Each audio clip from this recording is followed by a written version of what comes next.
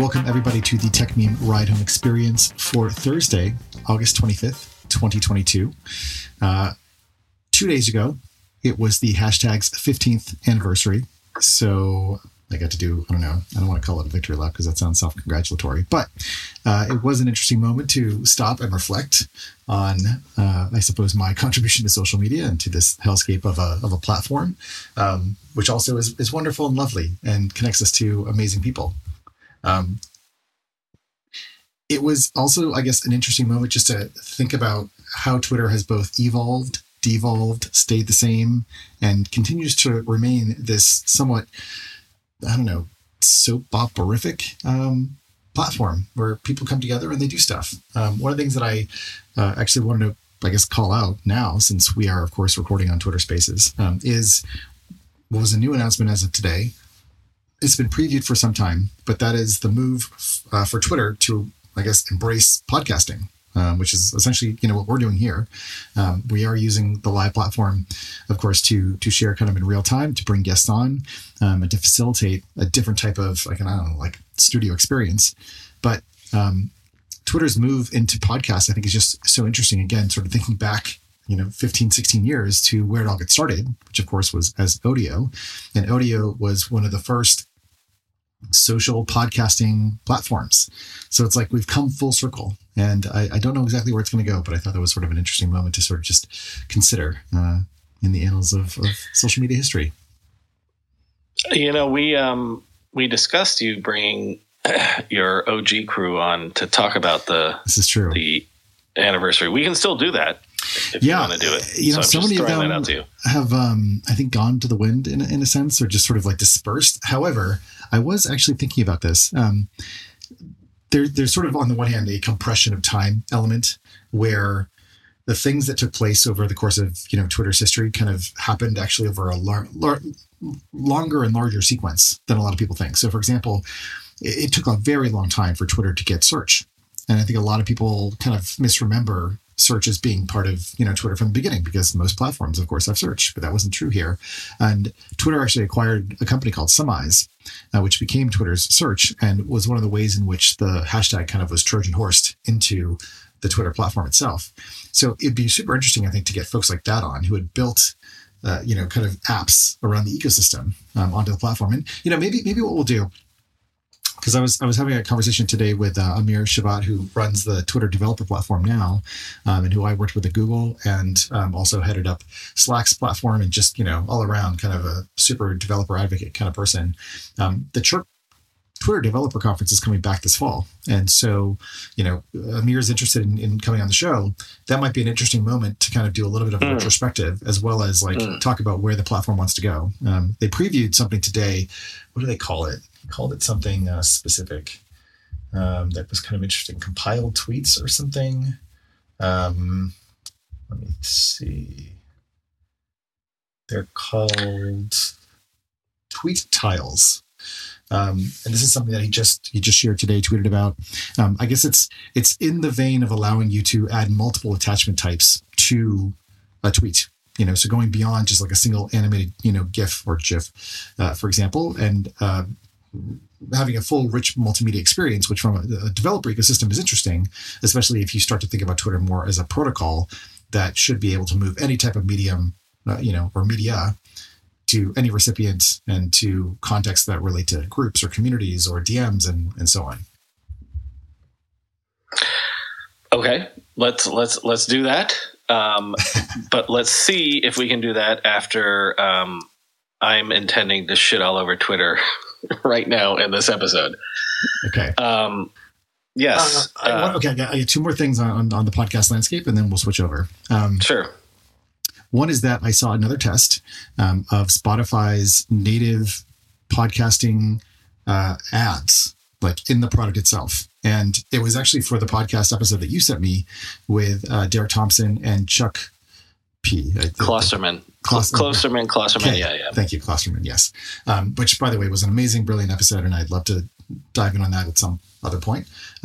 But what happens now is that as you're essentially listening to a podcast episode, the advertising artwork will appear as the album art, and then you'll have a button that can take you to a website. Mostly, I think they all go to websites. It'll say like shop now. And you'll be listening to the ad and the entire thing kind of changes. And for the episode itself, there's now a listing of advertisers that you heard during the episode. So it's starting to really get there in terms of what the podcast kind of advertising experience is going to be for podcasts. And in the context of Twitter moving towards podcasts, and YouTube just launched a new landing page for podcasts at youtube.com/podcasts. I feel like there's a maturing of the space and a competitive energy in the space that's just really significant and something that we should just pay attention to. Agreed. Okay. I'm always told that I need to do more in terms of putting stuff on YouTube, but that's hard for me to do because I put my head in a box every day. But we do post to YouTube every day. So okay, well, you literally do post or put your head in a box. Okay. Anyways, enough of the preamble and the things I wanted to get off at the top of the show.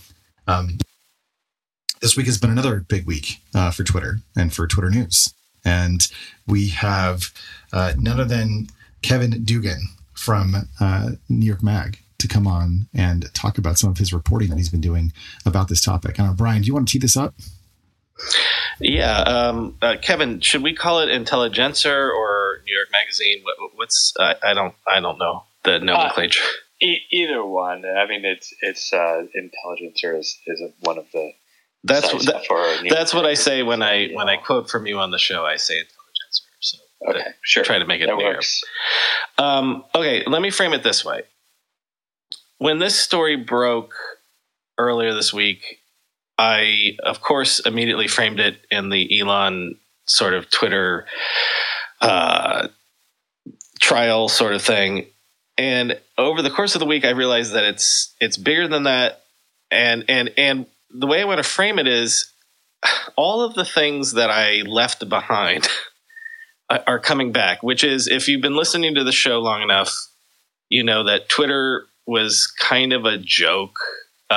We used to joke about, Twitter is going to innovate on product. They never did that.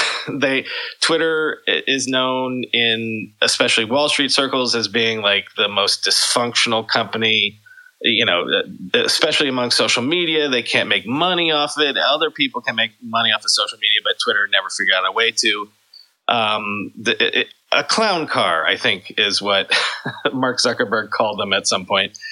And so all of a sudden, I want to leave the Elon stuff till later, but all of a sudden what this whistleblower complaint has brought back to the fore is, oh, Jesus, they were a clown car. Allegedly. So I'm gonna say that everything we're gonna say, all people on the show, everything we say about this is allegedly.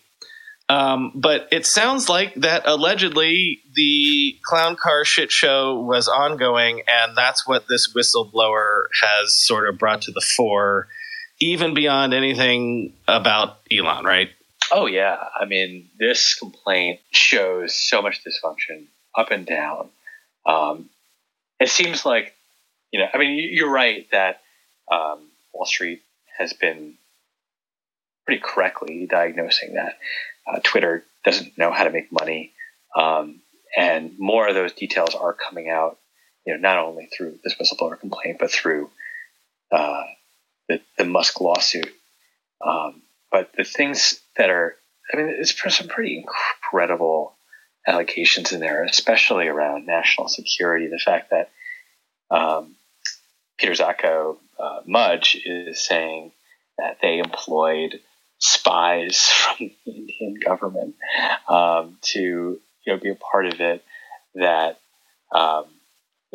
people essentially didn't care. They didn't care about security. They didn't care about spam. Although he did kind of have both of the. He did play like a little bit of both sides on that. It really does show not only that things were extremely dysfunctional, but he also puts the blame on Parag Agrawal, right, the current CEO.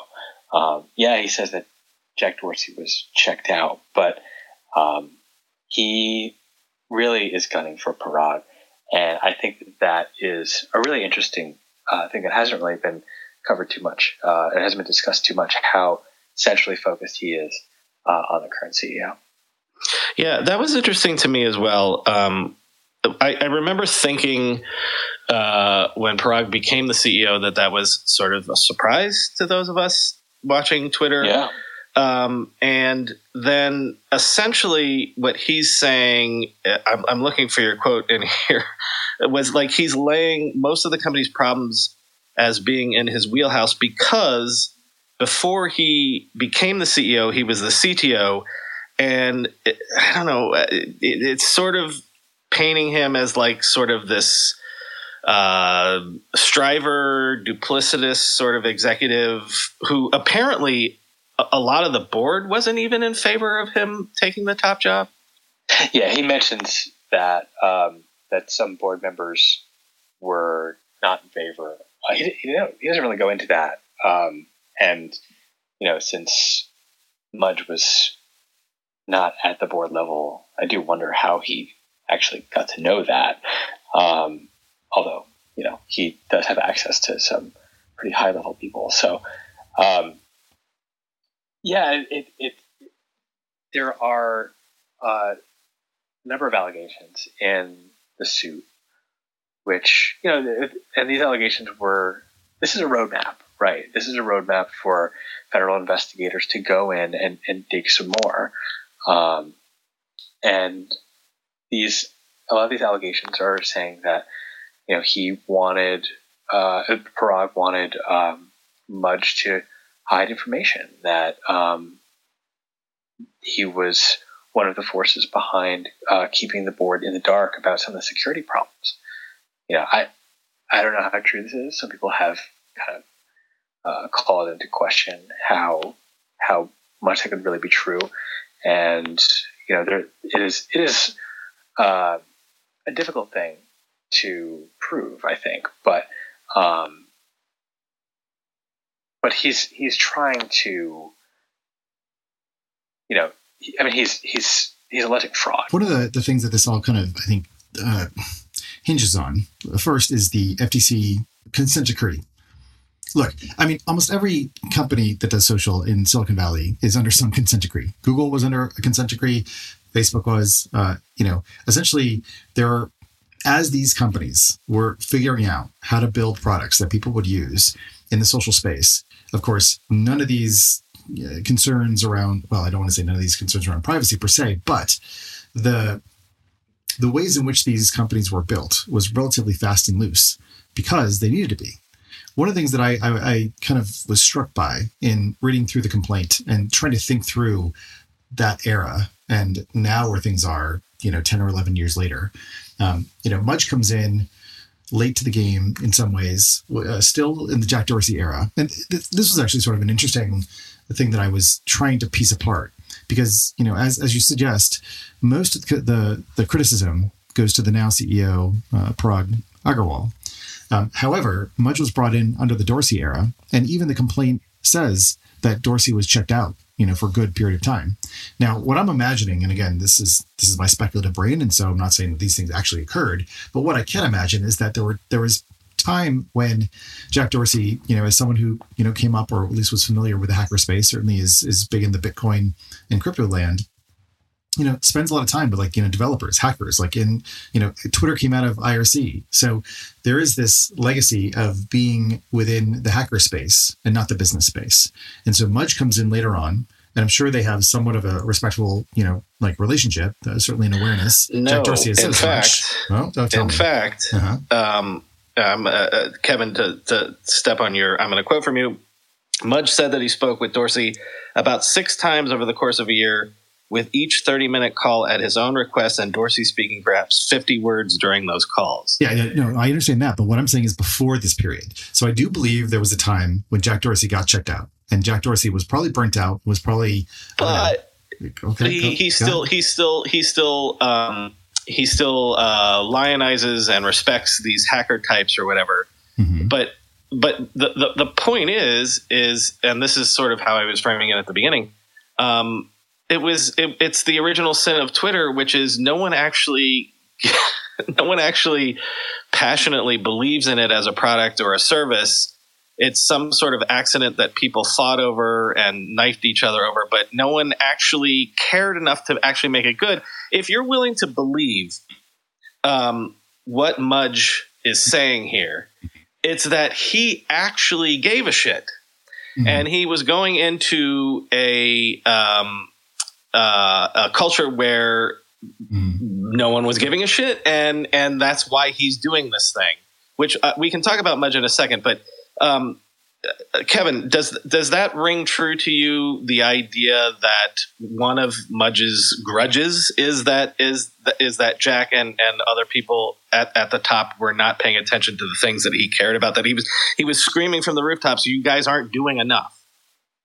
Yeah, and like, let's take a step back here and think about like what Jack Dorsey has said about his own company, right? I mean, he said that he wishes it wasn't a company, that he wishes that it was more of a protocol, or it's more of some sort of idea.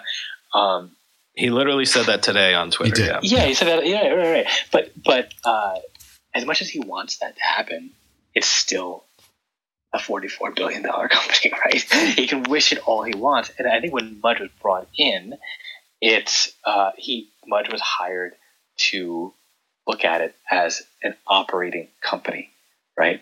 Not as a protocol, not as a dream, and so you have those two really clashing ways of looking at Twitter.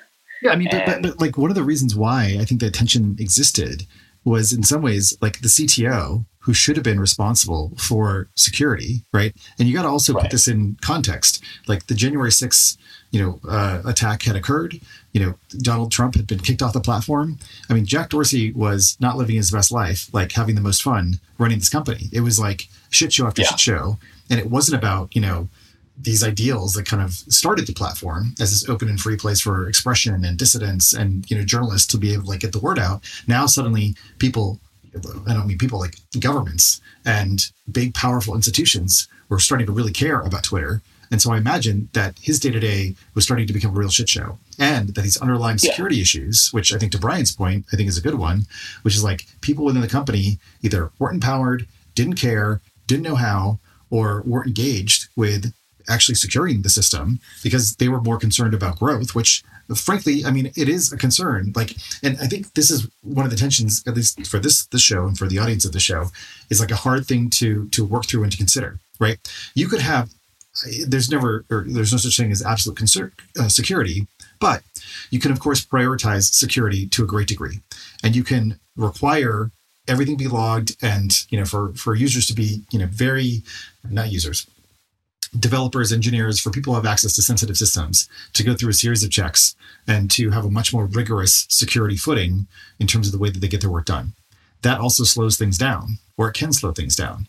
So when it comes to Twitter needing to, and I think this also, Brian, goes to your point about Twitter finally getting into a place where it's building and shipping and launching things, it's a tension and it's a set of trade-offs for risk mitigation. There's a risk of annihilation on one hand, where you don't continue to grow the business and the stock craters and the thing's not worth anything. And on the other hand, you completely secure the platform, but then it's so onerous that no one uses it, right? So these things are in tension. And I got to imagine that when Dorsey decided to bring Mudge in, he was looking at like all the things that were starting to become risks and threats to the business. Was like, now Elliott management is like breathing down my neck. Let's just get Mudge in here to actually like, clean house and sort this shit out. Now, what I don't understand is how it's possible for Agarwal, who oversaw all these issues, to be then appointed as CEO. Why would that happen? I mean, I don't know. I mean, my guess is that he was the least controversial choice. He knew the systems, how they worked, and I mean, he did anybody really think that he was going to be a longtime CEO? Right. I mean, but look at it from Wall Street's perspective, and I've written about this before. Mm-hmm. The company was not doing well in share price. It had been taken over, or people tried to take it over a trillion times before, and you have a relatively uncharismatic leader. It probably after Elliott just came in, tried to work their magic to make it more valuable. So it looked like a relatively good takeover target. So if I was the board, and Elon Musk comes along, I mean, they had to have been thinking that like this was going to happen eventually. Yeah, we should probably get to the Elon stuff in a second. But Chris, let me point this out to you. And I know that these people are our friends and they've been on the show or whatever, but look at all the people that are no longer there that got fired, like Kayvon and also Mudge. Yep. Like, so the whole era that I'm talking about where you remember me doing those shows. Oh my God, Twitter is shipping a product. And like I had to eat. Yeah, I know. I had to eat crow about that. And that was like a running joke on the show. Yep. Those people, as soon as Musk's bid came in, that's how they cleaned ship. They were all gone. Yeah. So if none of us know, but looking at it from that lens, and Agrawal was not someone that any of us expected to take the top job. I mean, he had no profile before. So what if the play here was, look, this is a shit show. Someone wants to come in and take us out. It's a mercy killing, right? And let's get everybody out of here. That's gonna complain about that sort of thing. People that work there. I mean, it's hard to imagine it being like a mercy killing, like at that level.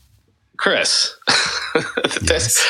There's a lot of money involved, and I mean, that's what I'm looking at, and that's why like the mind, races and moves to speculation, right? Like you can imagine like this n-dimensional chess where somehow like Elon and Dorsey, like this is like the fanfic of social media kind of catastrophes where Elon and Jack Dorsey and Mudge are somehow conspiring to like basically sink and tank Twitter because Jack Dorsey is angry at Elliott management and wants to get back at like but the it's stock not. market. I'm not saying they're going to sink it. I think the plan is like this is a really good deal.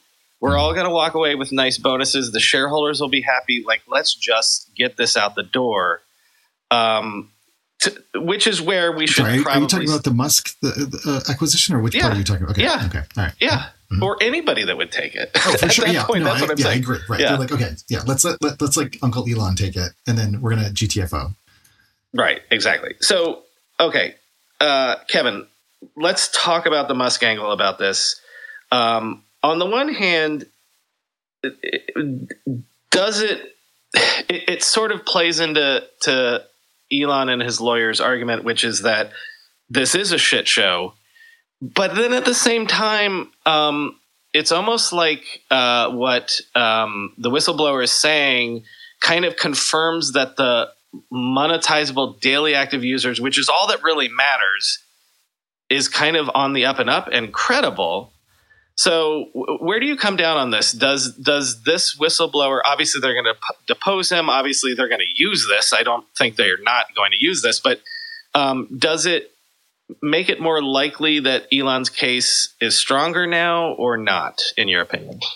Yeah, I mean, they're already using this. There was a hearing yesterday and some filings made that already referenced the whistleblower suit. But so a couple things. On the monetizable daily active users, the MDAO, the suit is framed like, oh, this is a big thing. It's going to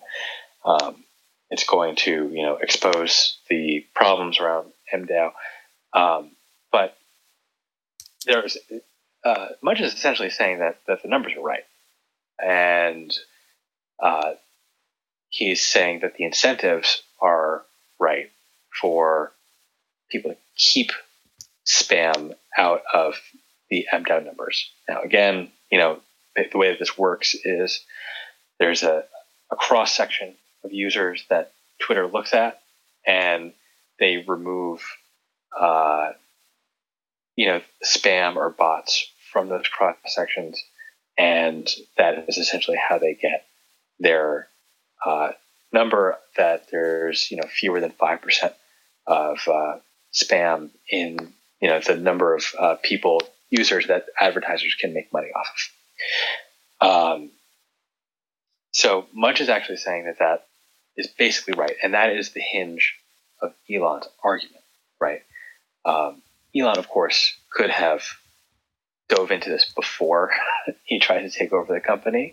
And so I'm skeptical that even if the number is higher than that, and Elon can prove it, unless it is significantly higher, like over 50% or something like that, then he really has a case, because that would be a material adverse effect, and that could blow up the whole thing. I mean, are we able to speculate or just think about what the reaction from the Chancery Court was today and what that leads to? I mean, because I thought that the reaction was like pretty measured, and it might give some indication as to like what they're willing to allow in terms of the discovery process and the arguments on both sides. And they we're a couple of weeks away from like this case happening. It seems like they might want to just get it done quickly. They do, and so what Musk's side wanted was basically every piece of data that Twitter had over the last 2.5 years. And Twitter said, no, that's crazy. Mm-hmm. And the judge in the case said that it was absurd, the amount of information that they were asking for. And what they settled on was the 9,000 or so user data profiles that Twitter actually relies on for the last quarter for the MDAO, and all the data around those 9,000 users. So, fine, that is a reasonable thing, and they had said that they would be able to put that together in 10 days or something like that. So, yeah, I mean, so far the judge is trying to keep a lid on all of the data requests from the Musk side, which go in all different kinds of directions.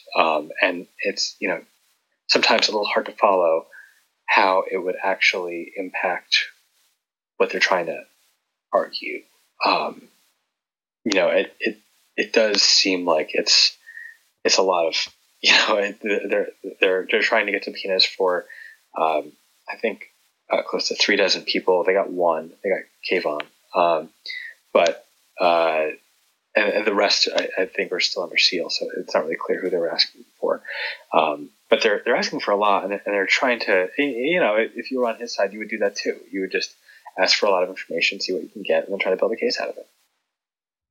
So I think, and you said this in your piece, I think in the end what this really does is raise the odds that Twitter just settles.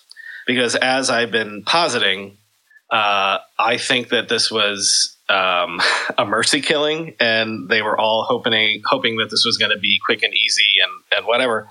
And as you say, I think at this point it already was Twitter's big incentive to just get this over with, and now even more so.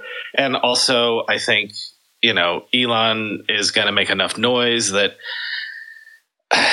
Now the question is what's going to happen to Twitter after this. But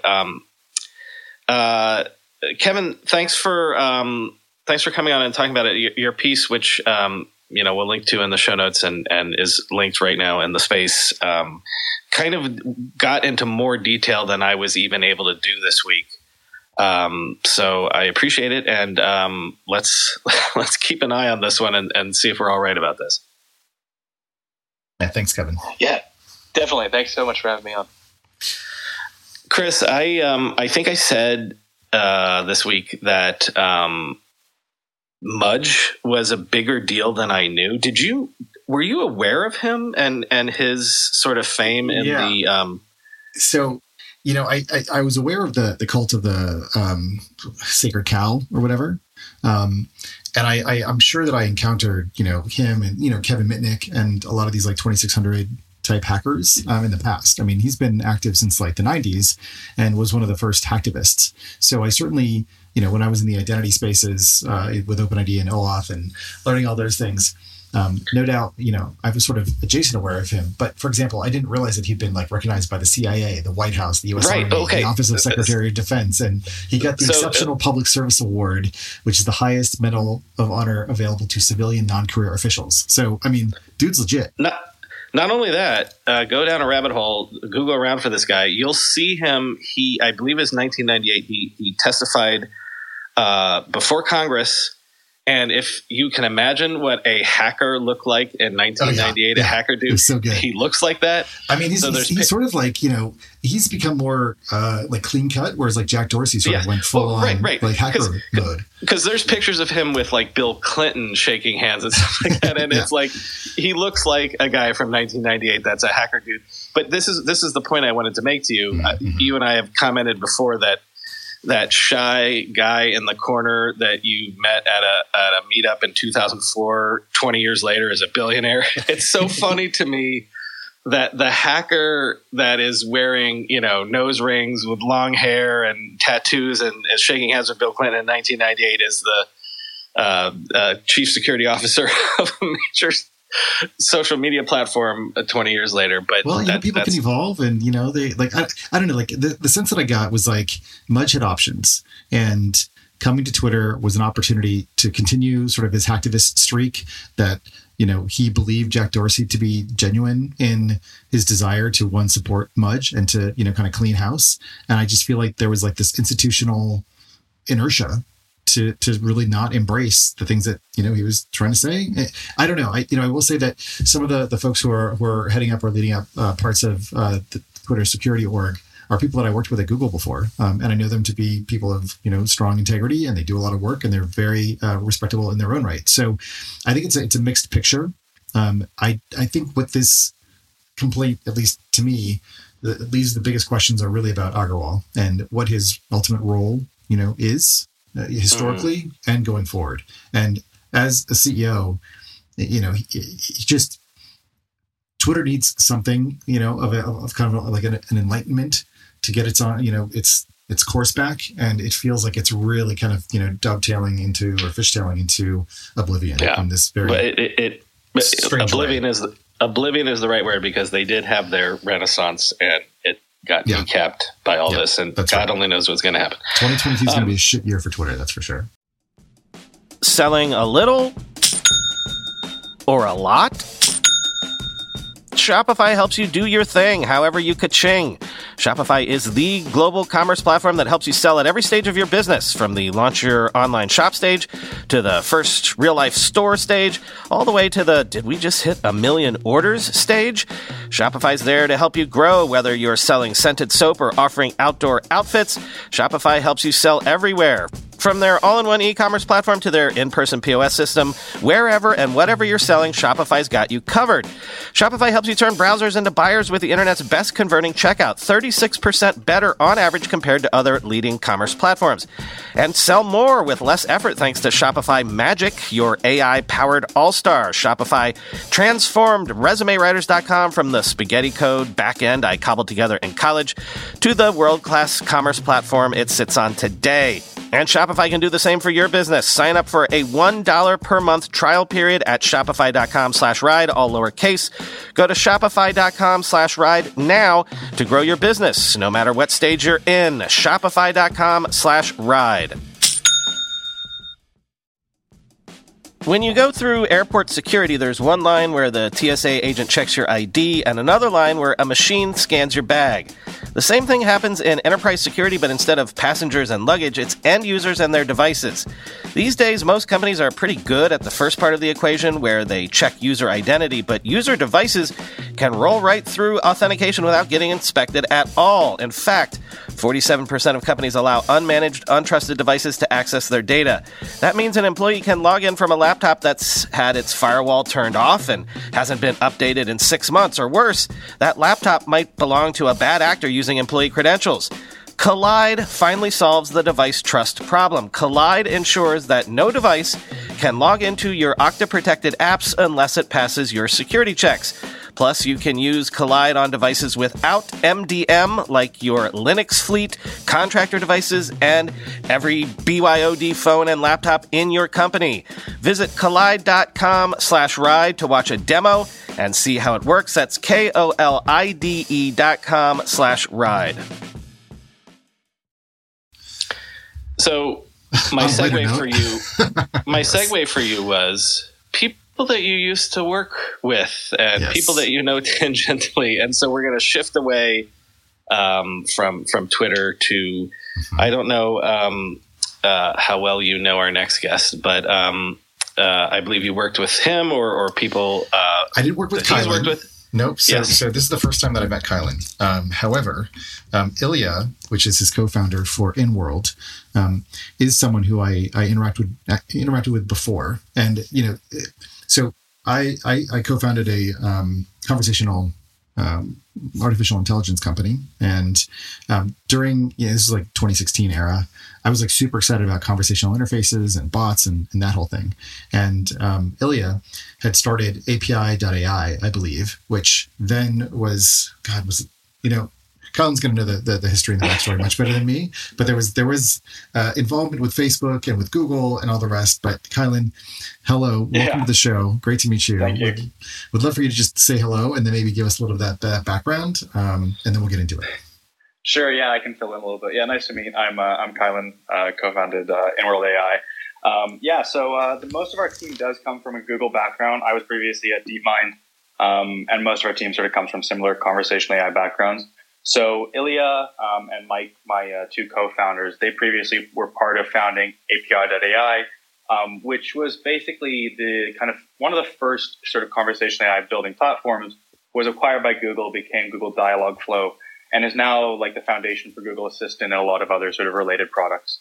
And so that's maybe sort of how you encountered him and in that space. And now I think it's the largest conversational AI platform on the market. So, our team sort of got started and got their chops on what I would call like that old school style of conversational AI. And now we've moved on to a bit of a new venture. So, am I hearing a bit of Canadianism in your voice? You are, yeah. I'm from Vancouver, Canada. Oh, yeah. Vancouver. Okay, I was going to say Montreal because there's a lot of conversational AI stuff there.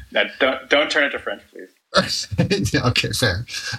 Well, before we actually dig into InWorld, I did want to just, I guess, get a sense from you on what is the state of play on the conversational AI space? I feel like there's been a number of pivots this year, specifically from Amazon and Google, of course, some of the big majors in the space, both towards and away from their conversational platforms. It seems to me that, Amazon continues to push pretty hard in terms of bringing developers into the Alexa ecosystem and utilizing the technologies for conversational experiences. But Google, I don't know if there's any sense from what my little stupid puck that gives me access to the Google Assistant in my shower suggests, is that Google is not focused on that platform anymore. And basically I have, it's not just a puck, it's a brick. So what is your sense for just like the world of conversational AI and where is that at? And then we'll get into what you guys are working on with InWorld. Yeah, great question. So effectively, I think conversational AI really started, even like before Siri, with this really old school rules-based approach, which is like when I said, hey, like specifically, hey, with no capitals, I got a specific response because I've hard-coded in those rules. And then you sort of had like, early machine learning and supervised learning where you could learn, okay, things like, hey, tend to be responded with, oh, hey, how are you doing too? Right. And so that sort of was like the next step. And then you saw sort of like BERT from Google and a lot of these things come out, which was really kind of allowing the machine learning to handle the understanding part. And then you could attach basically these sort of responses in the back end of that. And that was really what Dialogflow did. And then sort of in the last few years, you saw that with GPT-3 and a lot of generative models coming out, the actual ability for the models not only to understand the language, but actually then construct a representative response has exploded. And I think there's frankly been, so GPT-3 came out in 2019, kind of really changed the market. And what actually happened there was the machine learning community, especially in natural language, was going around to lots of different architectures. And then you had something come out called the transformer. And then basically what OpenAI figured out is you could just scale up the compute of this thing and get really better results with every bit of more compute that you threw at it. And frankly, it took a while, I think, for a lot of the large companies to sort of start shifting focus to that and really realize the opportunity there. And I think a lot of the reason for that was that it's frankly very risky. So the way that the generative models work is you basically give it a response, and based on like the statistics of language and the information that it's trained on, which is usually like a corpus of the entire internet, it gives you sort of a reasonable response. And you can imagine a company like Google or Amazon that's very risky for it. So they basically stuck with the old school approach, which was, this idea of like these pre-canned responses to particular sets. And sorry, just to unpack, when you say risky, you mean sort of reputationally harmful because the internet is full of shit. Yeah, so there's two interesting things here. It's both reputationally risky because it could say unsafe things. Yeah. Also, if Google or Amazon regurgitates something that is someone else's IP, for example, that is also another form of risk, right? So it's like, who owned that information that the model was trained on? Mm-hmm. And it's something that OpenAI kind of got away with because I think they're like a research institution and they were at the time smaller. And so there was a lot of reasons that they didn't do that. Google, I know a lot of these companies have explored this. And I think there is going to be steps in this. Like you did see Google come out earlier this year with Lambda, which is an example of this. Facebook that's the conscientious, or what is it called? Yes, the sentient. The sentient AI. Yes, exactly. I'm going to put it in air quotes. I'm doing air quotes with my hands. That's right. We can get into that. But what I think is happening now is that whole area has matured. So that was 2019. We're 3 years later, I think, roughly from when GPT-3 came out. And I think now you're seeing a lot of these companies kind of back away from investments in that old school tech. So, why am I going to invest in Google Assistant when really it's a voice interface on top of Google Search? That's really what Assistant is. Yeah. I think what you'll start to see over the next few years is because of the massive investments, let's be clear, that are being made in these large language models. You're probably going to see a bit of a pause now in innovations on some of these old school technologies like the Google Assistant, Amazon Alexa.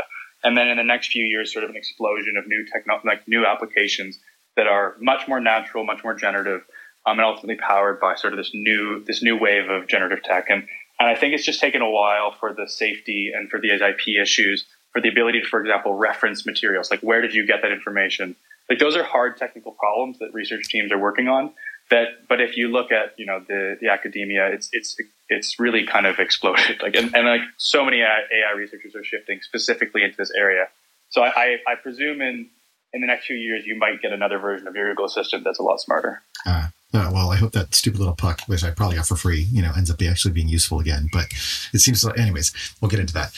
So one of the trends that you're just describing sounds a little bit like, or at least one of the challenges or headwinds has been that there hasn't really been transparent AI, or essentially AI that is able to explain itself, as you just alluded to. I understand, and I think I read this about Lambda, perhaps, or about the sentient bot, that increasingly AI is able to explain how it sort of arrives at an outcome or a conclusion or whatever it happens to be. And I guess what I'm wanting to understand is whether or not that allows for like the larger companies to embrace these things more effectively, because once wait. What? Yes. It can explain how it comes to it, or the researchers like no, it explains itself.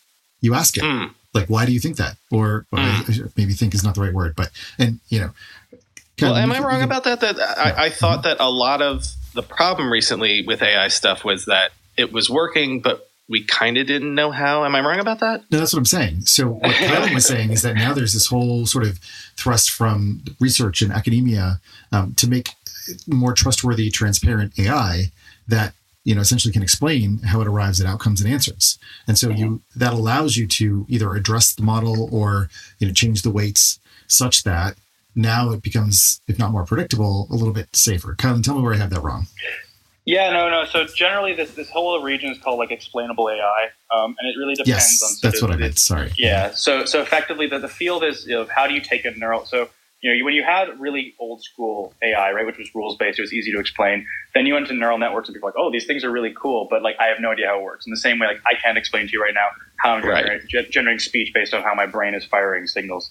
And so there's been a lot of work that's gone into this question of like, how do I explain that? So I would say you're both right in the sense that neural networks are still very hard to explain. So when you ask like Lambda or R models or any of these things, right, that like, oh, how did you come to that answer? It will give you the reasoning. It will give you like human level logical reasoning as if you asked a human. But in the same way that like I can't explain how my my different cortexes in my brain are firing right now, I could explain to you like why I'm telling you this answer. Right? You asked me a question. I have a certain experience. I like have this like I worked at DeepMind. Those things are why I'm giving you this answer, but I can't give you the technical answer as to like what computations are happening, and that's effectively what's happening to the models. So they've got a lot further in terms of like, okay, if the thing says elephants, are only on 2 continents. And you say, oh, why is that the case? And you say, oh, they tend to be on the Indian, or they tend to be in Asia and they tend to be in Africa. And then you say, why is that? And it could keep going down this reasoning. You say, oh, where did you find that information? Oh, I found it on this Wikipedia link, these kinds of things. It can do that. And that's basically because they've added on sort of separate architectures and research to these core language models that help with that. But, Brian's probably still right in the sense that, the model's not going to be able to say, oh, I assigned like a weight of 0.3 to this node and this node. I think that there are ways that you can visualize that and get it through now, but I think in a natural language context, it's still very hard to do. Well, I mean, honestly, if you ask any teenager, like, why do they run that red light, right? They're going to come up with all sorts of answers anyway. So it's not that much worse than the state of the art. Yeah. But you know what? I want to come to this at the end in terms of like where AI is going. But like, I'm still fascinated by the idea that it's a black box to even the people that are doing it. But so let me ask you this. So if you guys are successful, as I'm sure you're going to be, essentially what we're talking about is, a really reductive way to say it is to turn NPCs into more. Wait. You're jumping ahead. Okay. Yeah. We're going to get there, but I think we have to go through a little bit more of a journey. Okay. Yeah. Which and Kylan, actually, I'll step back a little bit, but what I'm kind of getting to, or what I'm sort of wanting, one for like the listener to understand, is kind of like where we've been, what the state of the art is with regards to known voice assistants, because that's how a lot of people are interacting with these things. And then I kind of want to dovetail that, sort of just by pointing to previous conversations that we had with folks like Matthew Ball about the metaverse and about places where you're spending a lot of time, in game with, characters that you might encounter. And then to sort of start to think about how you can blend aspects of these, kind of procedural, worlds, let's say a game, that sort of has like, a beginning, middle, and an end, and sort of an outcome and bosses and challenges and things like that, with what are kind of non-deterministic exploratory realms that are created through artificial intelligence. We've also had conversations recently about generative AI art, whether that's like, DALL-E, or for example, today I launched Stable Diffusion on Product Hunt, or Midjourney. Yeah. And you have these amazing kind of other examples that are quite visual, and you're able to sort of, wrap your mind, or I guess your eyes, around that. You're like, wow, that's amazing. Like, how's that happening? Now imagine that same kind of like technology that is so, it's not even that it passes the uncanny valley. It's just that it's like a new form of expression being applied to conversation and to character story and to background. Exactly. So this, I'm sorry, what was it? It was an E word that you used, not explanatory AI. Oh, explainable AI. Okay. So that's the thing that I wanted to point at, right? Once the artificial intelligence starts to be able to sort of describe its reasoning, then you can start to actually inquire about itself, like what it cares about, what its goals are, what it wants to achieve, which to me gets me into the mindset of Westworld, which I have to admit I'm behind on the season. But wait, Chris, you're jumping ahead. I'm not trying to like steal his thunder, but I'm just trying to say like, so let's just like put all those things kind of, on the mood board, so to speak. And sure. And then, okay, Kylan, like take us back maybe like to, I say like you guys started, I think July 2020 or something around those times. Talk about maybe like leaving like DeepMind and, dialogue flow and kind of being in the belly of some of these big beasts, and then moving off to work on your own stuff. Like, I'm just curious why you guys went in the direction that you went and what you guys were considering at that time. Yeah, awesome. So I was at DeepMind. Before this, I was basically leading product for generative models and conversational AI. So there was basically a point at which GPT-3 came out, and there's kind of this question like, oh, what do we do in response to this? And so I was working across Google, basically taking DeepMind tech and integrating into Google products. So you can imagine across with language like Search Assistant, Google Cloud. And so there I met Mike, our current CTO, who was leading AI and ML at Google Cloud Conversational AI. And we just, we met and had a few projects working together and got along well. At that time, around that same time, Ilya had basically, stepped out of the Google sphere and was, kind of just thinking what to do next. I think he was maybe in Hawaii at that time. and basically, so you can kind of think about Mike and I were deep in the space of this. Like I especially, so Mike was still working on dialogue flow and this stuff. I was trying to, work on these sort of large language models and think through, like, basically what is the next step beyond GPT-3 and how do we productionize that? And Ilya was, I think, just kind of looking around and being like, oh, people are spending a lot of time in these virtual worlds. So you have games, immersive realities, these, like, these virtual influencers online. There's like this bizarre trend that's going towards this. Let's be clear. There's no term metaverse. Metaverse existed as something from Neil Stephenson, but not as like a thing at that time.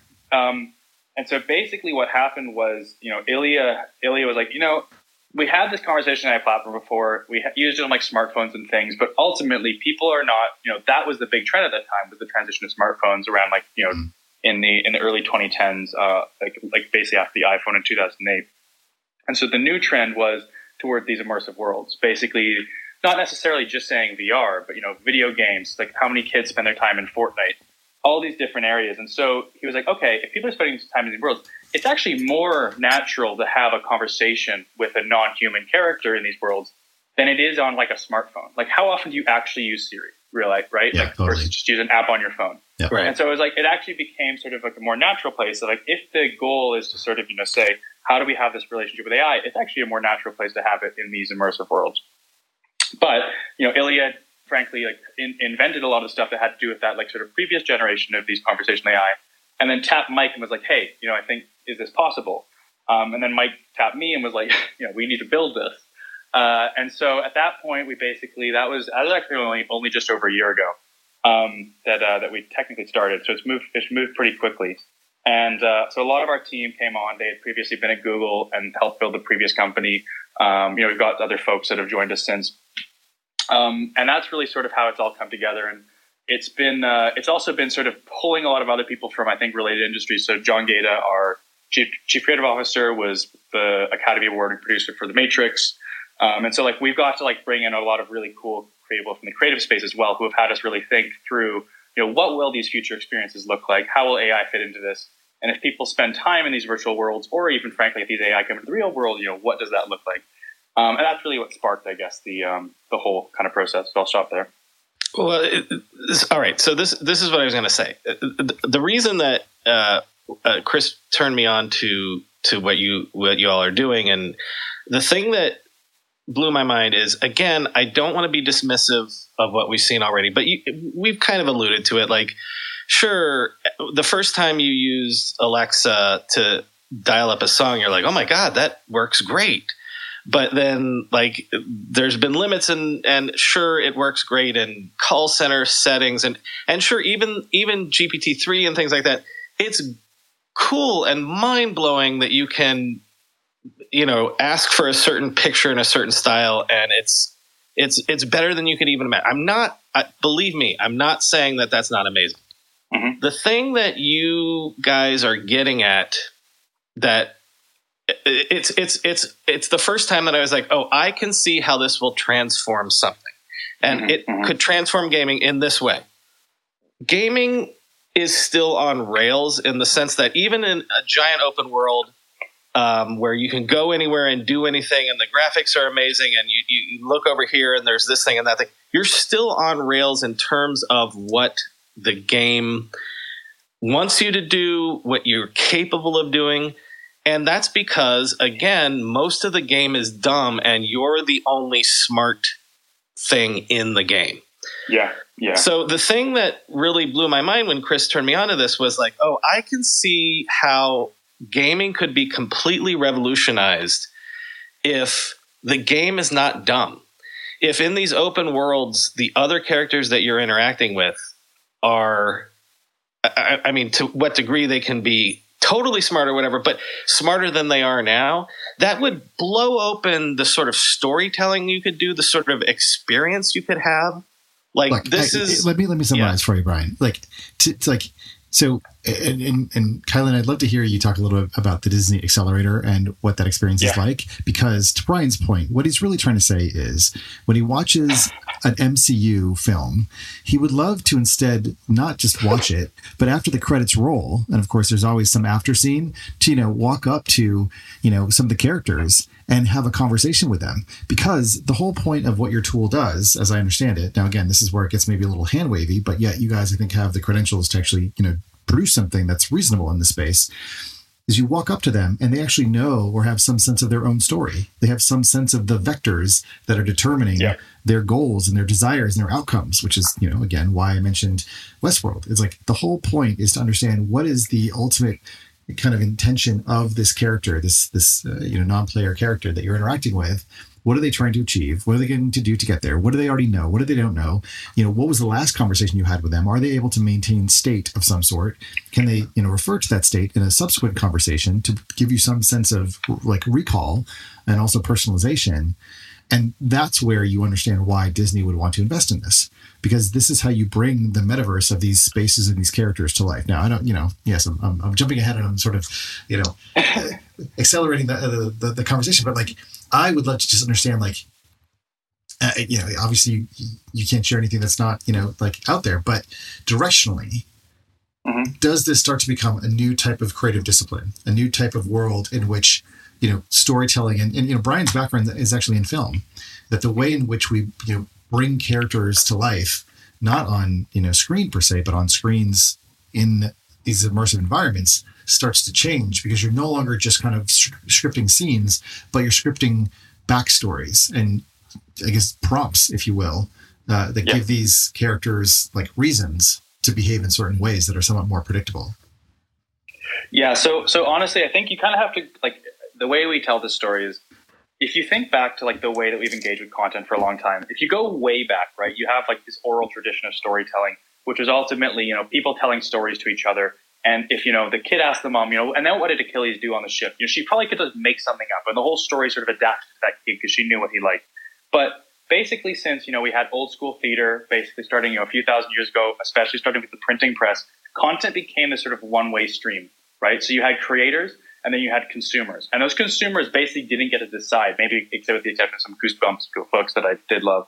That they didn't really get to decide like how to engage with that content. It was basically pre-writ for them. And that basically continued through film, even like early games, like side scrollers. There's not a whole lot that you could do there except for, the jumping. And it's ultimately this determinist experience that you as the consumer of that content don't feel in control of your experience. And I also have this side thought, which is, what does that give you in terms of your thoughts or your conception of the world? Like, if I don't feel like I have agency in the world, how does that change the way that I think that the world exists? And what does it mean as content starts to adapt to you as a person and actually opens up that agency and makes you realize, oh, wait a second, like when I look out at this thing, these are all things that I can change. So I think that you started to see this in like the end of the last century with like the very first MMO games, right? Where you had user-generated content and RPGs sort of exploding, where you had more, attire and things that you could choose. You got to choose which Pokemon you had in your party and all these kinds of things. And then sort of that continued. And I think over the last few years, what's happened is there's been this, I think it's tied to a lot of other social trends around like, self-identification, choices that we're able to make, the lifestyles we're able to lead. And now all of a sudden people are like, I want to choose who I am in this game. I want to choose how I get like, and look how big these open world games have been.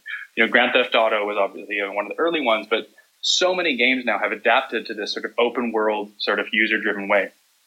And so I generally think you see this as well, just with the event of things like Roblox and Minecraft, where kids are creating their own experiences, even Fortnite, right, added on the sort of creation opportunity. And now, though, for the first time, those characters that forever, our favorite characters, I love all my Pixar movies. I also freaking love Marvel. But for the first time, being able to have that actual interaction two-way versus me just consuming it however the creator wanted to create it is a completely different experience and changes how I engage with that content. And so that's like ultimately, I think, what excites me.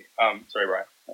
Oh, I was going to say, but you're even describing it. You continue to describe it in terms of the user's experience. So if I am in a game and I talk to Buzz Lightyear in a game or whatever, and he'll behave like Buzz Lightyear, or at least how I expect Buzz Lightyear to behave, and he'll react to me and change and adapt to how I am. But forget the user. Like this creates a different sort of storytelling, because essentially we're creating a platform where the story itself is outside of the control of what even the creators intended at some point. Yeah. I mean, it's basically this emergent storytelling. So it's, we think about this a lot. Like, you can imagine a game which is eventually filled with a population of characters that also have their relationships, their emotions. Our characters, for example, are able to remember your interactions. So if you go up to a shopkeeper and you're rude to them and you're mean to them one time and they're angry, they're actually going to give you like a worse price maybe the next time, right? And so then also they might tell another character. Now all of a sudden all these characters in the world sort of hate you. And that sort of is a very weird dynamic, right? Where now, like, this is kind of the point of agency though, right? It goes two ways. It's like I am free to do whatever I want, but now there's these consequences. Because like you said, we have to now consider what is the character's experience and like how is that going to feed back into my experience as a player. And so, yeah, there's so many things that, like, you can have like these branching paths for characters. Our characters have an internal emotional state. So if you get mad at them, their facial expressions and gestures and voice and everything change. And so, it's like there is still that consideration of like, what is that experience for the user? But yeah, definitely there is this constant evolving internal state of the character that, especially in certain games, we can support a way where like that character can just continue going on. Right. And we've also thought about experiences where you could effectively just have two characters talking to each other for a while, and they could evolve in all these different types of directions of conversation and emotion. Right. Forget about players. You could sort of like the Clockwork Universe God theory, where it's just like you set up all the players in this universe and you wind it up and let it go and see where the story goes. Exactly. And like, we need to find the right outlet for that specific type of experience, but that's it, right? I mean, and that's sort of the vision we had of this future is, if you hop into any of the so-called metaverses today, right, whether it's Roblox, Meta Horizon, Sandbox, they're pretty empty. And so you can imagine, if these characters were populating that world, that world goes on without you. So you go in, shit. Yeah. Mm-hmm. Exactly. So wait. That's great. So it's like Clubhouse, but you're not there, and you come back, and the conversations have actually advanced. All of the jokes that I've made about how dumb the metaverse has been so far because it's so empty and so vanilla. But if you walked into it and all of a sudden there was energy and activity going on, even though no one was there. Yeah. Crazy. We're being sponsored today by a company on a product that longtime listeners know I have used for years and cannot live or at least work without it. 1Password. 1Password combines industry-leading security with award-winning design to bring private, secure, and user-friendly password management to everyone. Companies lose hours every day just from employees forgetting and resetting passwords. A single data breach costs millions of dollars. 1Password secures every sign-in to save you time and money. Any device, anytime. 1Password lets you securely switch between iPhone, Android, Mac, and PC with convenient features like autofill for quick sign-ins. All you have to remember is the one strong account password that protects everything else. Your logins, your credit cards, secure notes, or the office Wi-Fi password. 1Password generates as many strong, unique passwords as you need and securely stores them in an encrypted vault that only you have access to. I started using 1Password, a decade ago? Join me and over 100,000 businesses on board the 1Password bandwagon. Because right now, my listeners get a free 2-week trial at 1password.com/ride. That's 2 free weeks at the number 1, the word password, all one word, .com/ride. 1password.com/ride. Guys, we don't have to choose between hair growth and our health. Nutrafol's drug-free whole-body approach promotes hair growth from within. No compromises, just better hair. Nutrafol is the number 1 dermatologist-recommended hair growth supplement brand with over 1 million people seeing thicker, stronger, faster-growing hair with less shedding. With Nutrafol, building a hair growth routine is simple. Purchase online, no prescription or doctor's visits required. Free shipping and automated deliveries ensure you'll never miss a day. See results in 3 to 6 months. While many supplements rely solely on ingredient studies, Nutrafol clinically tests final formulations to ensure their efficacy. In a clinical study, 84% of men showed improvement in their hair after 6 months taking Nutrafol's men's hair growth supplements. Take the first step to visibly thicker, healthier hair. For a a limited time, Nutrafol is offering our listeners $10 off your first month subscription and free shipping when you go to Nutrafol.com/men and enter the promo code RIDEHOME. Find out why over 4,500 healthcare professionals and hairstylists recommend Nutrafol for healthier hair. Nutrafol.com/men, spelled Nutrafol.com/men, and enter promo code RIDEHOME. Yeah, I mean, and the fact that you could change it, right? So it's kind of like, if you walk into a party and you just throw like some paint into the room, right, and it splatters everyone, you just walk out. That's going to change the rest of the night for those people. If you came into that party or to that house or like met those people later on, they're going to remember that. And so you can imagine like also just being able to have those types of experiences where like you have this ongoing world that lives beyond you, you influence it, and then you walk away. That's kind of what I mean of this, like it changes this concept of agency, and also changes that concept of, I guess, like the persistence of the experience, right? Like people often talk about like persistence as like this thing in these immersive realities, but mainly what I think they mean is that it exists across time and you can go back and see the same chair. But like, what if the dynamics, what if the actual life and the evolution of that world continued beyond, when you were in there? And I think that's sort of the magic of this. Well, I mean, persistence in that state, or in that sense, I think refers perhaps to statefulness, in the sense that, you're not sort of, booting up the cartridge like every time you go to play the game or enter into the space. It's that there's a continuation. So even if the chair has moved, there could be a reason or a backstory for why the chair had moved, because things were happening while you were not there. So there's essentially kind of and it seems to be like the metaverse concept is that there is this other world that is constant. It's like, I was in New York last week. I'm not in New York anymore, but at least I have some idea that New York still exists because I'm pretty sure Brian is there.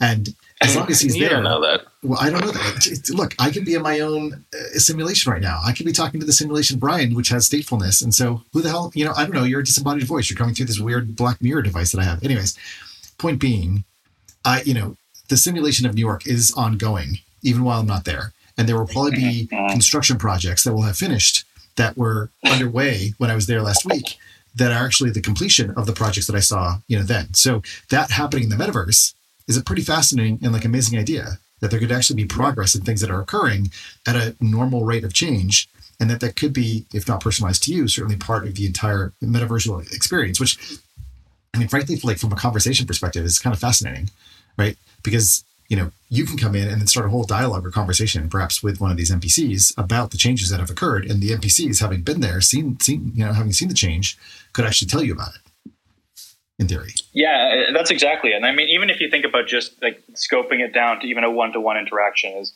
when we catch up with a friend, how you often would spend, like if you said you had a 30-minute chat with a friend, you could spend the first 10 minutes of that just being like, what did you do today? What did you do this weekend? And if you currently like talk to a chatbot, it's like they might be able to make that up. But imagine if you talk to that character, fairly often, and there's actually this consistent story and there's this background, and even if that doesn't actually exist, right? It fills in sort of reality for you, because it's sort of otherwise this thing exists in this like disembodied vacuum. And so you're right, and like all our characters do, they have personalities and backgrounds and knowledge, and that knowledge is updated. And so it's like creation. So okay. It's a bizarre experience when you actually start experiencing it.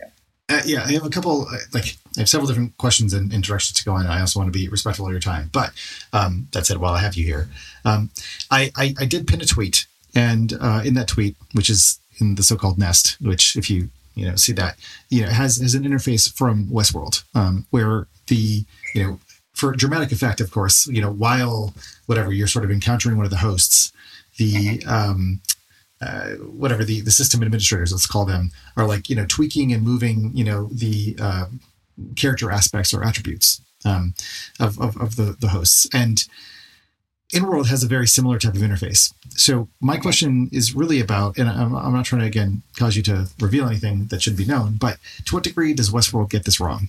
Like, I think Westworld is so useful as a kind of direction of a sci-fi fiction, sort of future, and oftentimes science fiction can lead the way in helping us to understand and predict how we might solve some of these problems. When you watch that, what do you see and think, oh man, that is so wrong? And what do you see and you're like, oh, actually, I'm going to put that in the next version of the app? In all honesty, there's nothing I would say is wrong in the sense. I think that at least frankly, everything I see in Westworld is like scarily maybe possible, right? I was afraid and also excited that you might say that. Not now, but I think that honestly, what I would say today is some of the hardest parts are like locomotion and robotics and these kinds of things, right? So, actually, the brain is like what we focus on, right? Oh, no, sorry, and I'm taking away like the aspects of moving the body and like the muscular structures and things like that. Like, I'm thinking more if Westworld were actually conducted in in sort of a visual simulation, like the internal personal narratives. Like Roblox. People, if Roblox were the platform or Unity or something like that, to what degree could you achieve a Westworld style experience? Oh, we could. Like, I've got that running on my laptop right now. Not the same, but like very close to it today. So that's, I guess, what I mean is like, frankly, I can't say, it's not possible, or I can't poke too many holes. Maybe the way that they have it is probably too simple in the way that the tech works. And frankly, their interface is kind of ugly, is what I would say. But in general, so like for an example, even for the tweet that you pinned, like literally what's happening in the emotion engine is you actually have a real-time state of the character. That's like basically just a bunch of numbers that are consistently being updated in real time. Yeah. And the emotion side is basically like the default state of the character. So you can kind of think about this as like, some people are between like a 7 and a 10. They tend to be very happy. Some people are like a 3 to a 5. They tend to be sort of sadder. And that's basically setting the like default state of the character. And then you can think about the personality as basically how that default state is updated based on what's experienced. And we all have this, right? It's like we all respond. It's like if you get mad at The Rock versus you get mad at, Ariana Grande, they're going to respond very differently based on the personality. It's like the movie Inside. You have like different triggers and totally. And then you also have things like, so what you see on you have like fluidity. So, some people's emotions are very mercurial. They're changing all the time versus not. And like the emotion engine really does contain all that and is really able to hold all that. And then we drive, for example, animations and gestures and changes in voice and changes in content of speech, all based on that. So it really is sort of like, this I don't want to say a one-to-one, but it's very much inspired by how the human brain works. And frankly, when I look at the Westworld interface, I'm like, like maybe they have too many knobs there. Like that, like clearly that's like the advanced version that most people would never be able to use. But I don't think we're all that far off. Okay, so I've one more thing, and I know Brian's got a question. I think I'll just make a statement and then I'll ask my question. Like this to me could be like such a revolution in terms of education. If you were to imagine actually like going back in time in history, I watched all the John Adams movies that were on, I forget what was on, maybe HBO. And it was just like so interesting, right? And to be able to go in and then add this layer, where you have historical accuracy, or at least, told by certain people from history, built into the characters, and now you can ask them like, why did you do this, or what did you see, or whatever. Then you can actually inspect, those moments in time from a very different perspective. But so my question though is actually kind of about the competitive market. I sort of asked you, and I think you might have dodged a little bit, the question about Disney. My question is actually about Apple and Pixar, because in 2019 they acquired a company called Pullstring. And I know the founder of Pullstring, and what seemed to be the case at the time, and I don't really know what's happened to them since, because it's Apple, is that they could have been used to improve Siri and its ability to hold conversations. But I would imagine that, as again, I guess going back to the creative side of this, that Pixar could use this technology as well as Disney to actually investigate characters, to coach the characters to behave in a certain way, and even from a I don't know, like a film or a movie or whatever kind of perspective, you could, I don't know, conduct an entire environment with these characters like this. How much does this become a creative tool like that versus one that's just built for, sort of, multiplayer or single player games? Oh, we really don't think about it, frankly, as a game development tool solely. It just happens to be the use case that resonates with most people. Got it. We call it like a creative suite for basically building these AI virtual or AI personalities. And like things like education, as you mentioned, are sort of like, frankly, top of mind, and we can dig into that. But when you think about Disney and Pixar, and like Disney is, and like I will come back to that, right? Disney is a character first company. Almost everything that you do. I was actually at Disneyland last week. And you go in there and it's all characters. And it's all characters. You watch their shows. It's like it's all really just driven by the Marvel shows, the Star Wars shows, your classic Disney movies, and it's still that one-way interaction. And so being able to sort of bring those to life is definitely something of interest. And then there's also this general question of how can you, for example, extend that to allow either consumers to influence their own characters or create their own experiences.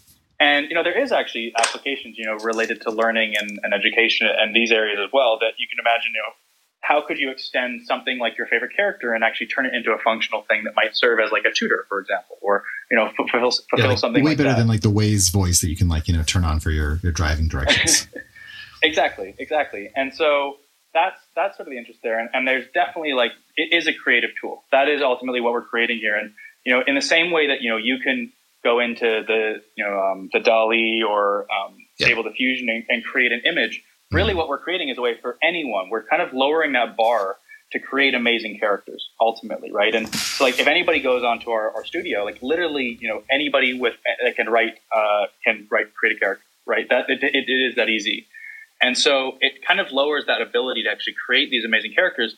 And we think that also opens up the door for a lot of new applications, because game developers, have been doing this for a long time, but let's be clear, educators, brand ambassadors, all these kinds of people haven't been doing this. And so it really is ultimately moving towards this suite to create these characters and then integrate them into any experience that is as easy as possible. And, Pullstring was actually related, the company that you mentioned that was acquired by Apple. It was actually very similar to Dialogflow and the previous platform.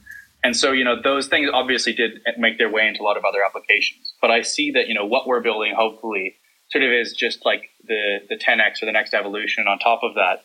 And hopefully, empowers a lot more amazing experiences versus what Siri and these things are able to do, just because it's that much more powerful. And those real world applications, especially education, are the ones that really kind of motivate me the most, because I think that's what we'll have. I think about it, we're not that far off from frankly having really good tutors, but I think, in a few years you could imagine a place why can't everybody have a Harvard professor actually at their fingertips on their phone who's actually able to chat with them, remember, what they just chatted about. And I think that's frankly very possible and one of the most exciting things here. Recently, the world learned the power of artificial intelligence, a technology cybersecurity leaders have been leveraging for years. Now, as AI expands and evolves, those same security leaders are left wondering where humans fit into the next generation of AI-empowered security tools and solutions. Arctic Wolf, the industry leader in managed security operations, seeks to answer this question in their newly published report, The Human-AI Partnership. Access the insights of over 800 cybersecurity decision makers in North America and the United Kingdom to better understand how organizations are weighing the benefits and risks of deploying AI tools. Uncover the biggest obstacles to turning AI and human engineers into a formidable team. Discover why the near-term benefits of large language models are being upended by a crucial flaw in the technology. And learn what the rise of AI tools mean for human practitioners moving forward. Get your copy today at arcticwolf.com/techmeme. That's arcticwolf.com/techmeme. Real talk. 52% of men over 40 experience some form of ED between the ages of 40 and 70. But it's always been a taboo topic. Thankfully, HIMSS is changing that by providing affordable access to ED treatment all online. HIMSS provides access to clinically proven generic alternatives to Viagra and Cialis, up to 95% cheaper with options as low as $2 per dose. The process is simple and 100% online, no uncomfortable doctor's visits. Answer a series of questions on their site and a medical provider will determine the right treatment option. If prescribed, your medication ships directly to you for free and in discreet packaging. No insurance needed. Pay one low price for your treatments, online visits, ongoing shipments, and provider messaging. HIMSS has hundreds of thousands of trusted subscribers, so if ED is getting you down, it's time to change that. Start your free online visit today at hims.com/ride. That's HIMS.com/ride for your personalized ED treatment options. HIMS.com/ride. Prescriptions require an online consultation with a healthcare provider who will determine if appropriate. Restrictions apply. See website for details and important safety information. Subscription required. Price varies based on product and subscription plan. Brian? Yeah, three more and then we'll let you go. All right. The first one is just really basic. So right now, and to the degree you can talk about this, in the same way that I can grab the Unity engine or whatever, I can grab this as a platform and I can put it into my game, or I can make a better Mavis Bacon typing tutor or something. Like this is a thing that like Mavis Beacon. I want Mavis Bacon. What did I say? Mavis Bacon? Was it a beacon? I think it was anyway. But that's the point, right? Is this is something that I grab in the same way that I grab Unity to create my world, and then I do all the stuff on top. Is that what you're doing right now? For right now, that's the business model, right? That is right. Yeah. So it's basically the way I think about it is you have like environment or these kind of 3D engines, and then you have this intelligence engine, and we offer ultimately like an interface on top of that as well to make it really easy to create and then integrate. Yeah. Okay. So the final two are where everyone take your gummies right now. So, in the same way that currently with all of these fun tools, like you put in a couple lines and it creates a really compelling, really believable picture based on the lines that you put into it. I could put in a couple lines describing Chris, and then I don't need Chris anymore. Because I see the Chris character that I could create would be as good as Chris, if not and no looking. one would know the difference. Thanks. Great. You can answer that honestly. That's fine. No, I mean the answer is like you actually like it can sometimes be creepily similar if you put in enough information. I'll be clear about that. If you put in like the knowledge, the background, the story, you tune it all. I like ask people to try it because in some cases I've been shocked, especially when, let's say you have more unique backgrounds that like a lot of people don't share. I'm like, wow, this thing, like it knows me. So definitely it is possible. And I think let's say, as we continue to evolve this in a few months, definitely in a few years, I think we actually have this aspiration for this general idea that why don't you just take, well, Chris, maybe Chris is, well known enough, but you could take like The Rock or one of these famous characters, like, I want this character, right? That's all you should be able to say, and like you should be able to basically take that on. Or I want a funny character that's kind of like has the humor of Chris Rock, but the like the old school banter of Dane Cook, and like I want to see that character, right? So taking that inspiration. So definitely, this is something that we're thinking about is how we can draw inspiration from these these well known characters. I think we're also I will say try it out today, and I'm sure what you get. But definitely in the future, we're working on ways for people to create likenesses of themselves as well, because I think that opens up a lot of really interesting. It's funny. I don't know, Kylan, if you know this. I did mention it earlier, but the startup that I co-founded was called Molly, and the idea was that you would actually talk to it about yourself, like indefinitely. Oh, okay. And it would actually ingest all of your social media content, and it would then create sort of an index or version of yourself that would be able to automatically answer questions. The inspiration for this was essentially looking at like Gary Vaynerchuk's tweets and the number of times he has to like answer questions, that are the same question over and over again. So the idea was essentially to create kind of like the modern AI powered version of the answering machine, but personalized to yourself, based on looking at all the, media that each of us creates. So definitely aligned with that idea. And there was actually for a time the Messina bot, which you could access over Messenger. It might be dead now, but it would actually pull up my favorite cocktail recipes, and it would give you tips based on my Foursquare tips. Like it was actually like pretty great. So Brian, if you want to replace me, I'm all on board. I don't want to replace you, but I'm thinking about like we could bring on a Humphrey Bogart at some point. We could bring on a Steve Jobs, which makes me think. Oh yeah. You guys have to be thinking about this is taking deepfakes to a different level. Right. Yeah. Because deepfakes right now, it's like, well, it's in the person's voice, it's in their cadence, it's this using is a deeper words. fake for sure. This is a deeper fake where it feels like it's them. Yeah, I mean, definitely there's first of all, I would love to try and create one of these famous characters and bring them on here and just see if people notice. That'd be awesome. I think. Please, I'm going to request. I have a request. Steve Ballmer. I want if I could have anyone be our co-host, it would be Steve Ballmer. We'll just be like developers. Well, that's what I want. Yeah. Okay. I'm all in. Let's chat.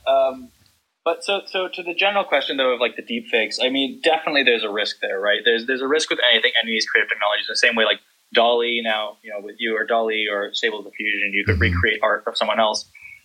I think there's slightly less risk when it comes to people, because there might be a point, frankly, maybe in the next few years where this becomes more common, and all of a sudden you don't know if it's actually your partner messaging you back or the bot that they set up. But I think for now that we're not there, and there's probably like these little things that you might notice, at least for people you know well. Now, when you talk specifically about Gary Vee, and you have people messaging on Instagram and things, there are already, for example, those people will hire people to respond for them. That's very those people are not really responding. Yeah. And so I think where we would end up seeing this used are probably cases where you're already maybe not having those people respond, or the Instagram influencers or the Twitch streamers.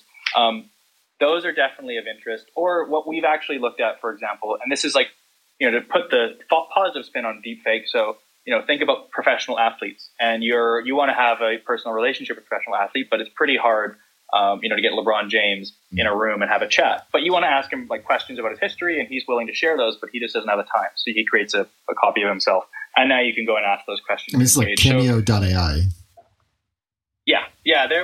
Exactly. Well, yeah, but I guess live and sorry. I mean, that was a joke because obviously Cameo is the real thing. Yeah, but the .ai is now we're in the what was that movie with Michael Keaton? Was it Multiplicity or whatever? Where it's he created multiple versions of himself because to deal with his wife, to deal with his kids, to deal with his boss. Yeah. Right. If I could just clone myself, it's right. What if you can? Mm-hmm. Not to cut you off, but let me end with this. This is the super macro thing, and I've been searching the whole time we've been talking. It came across my transom today that there were a couple stories about AI researchers.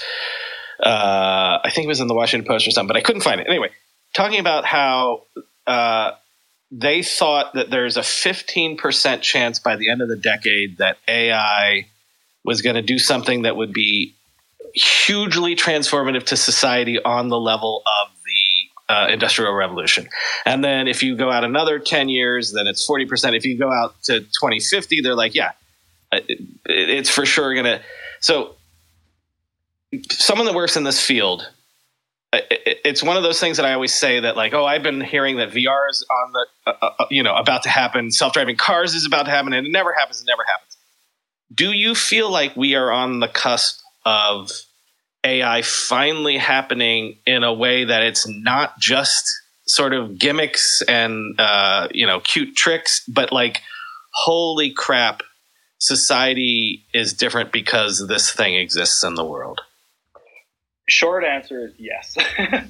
Absolutely. I've been working in the space for a while, and I am, especially when it comes to these generative architectures. So there's been a big shift literally in the last 3 years. And I think I started, for example, doing generative art at the beginning of this year in January. And I was using these old school models and things. And it took me so long to create a blob that looked kind of cool. Totally. And 3 months later, DALL-E came out, and I can create whatever I want. Now, a few months later, you can do 3D generations. It is shocking. And it's simply because it's tapping in, I think, to this part of what it makes, what we can do valuably. And so there is this economic incentive as well. And so you just see tons of resources pouring into it. And I will also make a comparison. I'm sure this will maybe insult some people, but I think crypto is one of these areas which is, frankly, for where it's at, is really overhyped. And that's because it's sort of, there's an incentive to sort of overemphasize the value of it at a given time. And the barrier to entry to get involved with it is slightly lower. Whereas with AI research, it's really hard to get into AI research, or really strong AI research. So there's very few people who actually understand what's going on at that nth degree in the state of the art and are reading papers, for example. And I don't think people really recognize where it's at. And that's why even when we go and talk to people, they're like, oh, is that really possible? And then they say, oh, it is possible. So I'm not saying specifically with AI characters or AI personalities, although I think there's a lot of things that are going to happen there. But to this general question of will there be something that is hugely transformative? I'd put it above 15%. But I can't.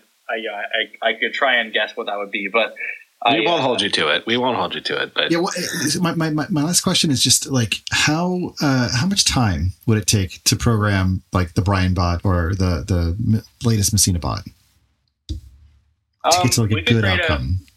We could create a simple version in 20 minutes, or 10. We could create a really simple version in 2 minutes. Can I ask you, because I've said this before, there are literally thousands of hours of my voice out there. What's the input that you need? Mm-hmm. So we do lots of input. So a lot of it's like voice. So we like just text. You describe basically. We the paradigm we use is describing to a human actor. So think about the amount of information you'd have to provide to like Brad Pitt, a really smart Brad Pitt who has access to all of Google's knowledge. Sort of like that's how you describe. So you describe almost in natural language, like how you would describe to that actor who they're supposed to be. And then we also allow you to, for example, we do train custom voices. So we can train a custom voice with about 15 minutes of footage, and we can do emotional and intonated voices with a bit more. We also do, like, for example, like you mentioned, sort of, Brian, right? You could do like example dialogue. So you could imagine actually taking a transcript of a conversation with you and then copying it over, and that inspires the AI to speak like you, for example. And then there's other things, of course, like those sliders that you showed, so to be able to tweak the emotional state. And then we also allow you to inject knowledge. So you can connect it, for example, to knowledge bases. Right now we do natural text input. We're working on ways to just be able to ingest web pages and wiki and these kinds of things. So all of that, frankly, we're trying to make it super easy, and we're trying to make it easier every day. So, within a few months, I think within 20 minutes, you could have a pretty representative version. Of course, the more time you spend on it, the better. And a lot of it's just thinking through sort of what you want to describe. But yeah, not only do I have 2,000 podcast episodes out there in the wild, but I have all the scripts for everything that I've ever written. So I've got it coming and going if you need any sort of input. But maybe I would regret that if you if you take me over and no one notices. But amazing. Yeah, thank you so much. We'll just bring you on. We'll bring on an AI version of you one time, and nobody will have to. No one will even. We'll have to do an A/B test. I am 100% down. Let's test it. Like, people will fucking flip out. Yeah. All right, let's do it.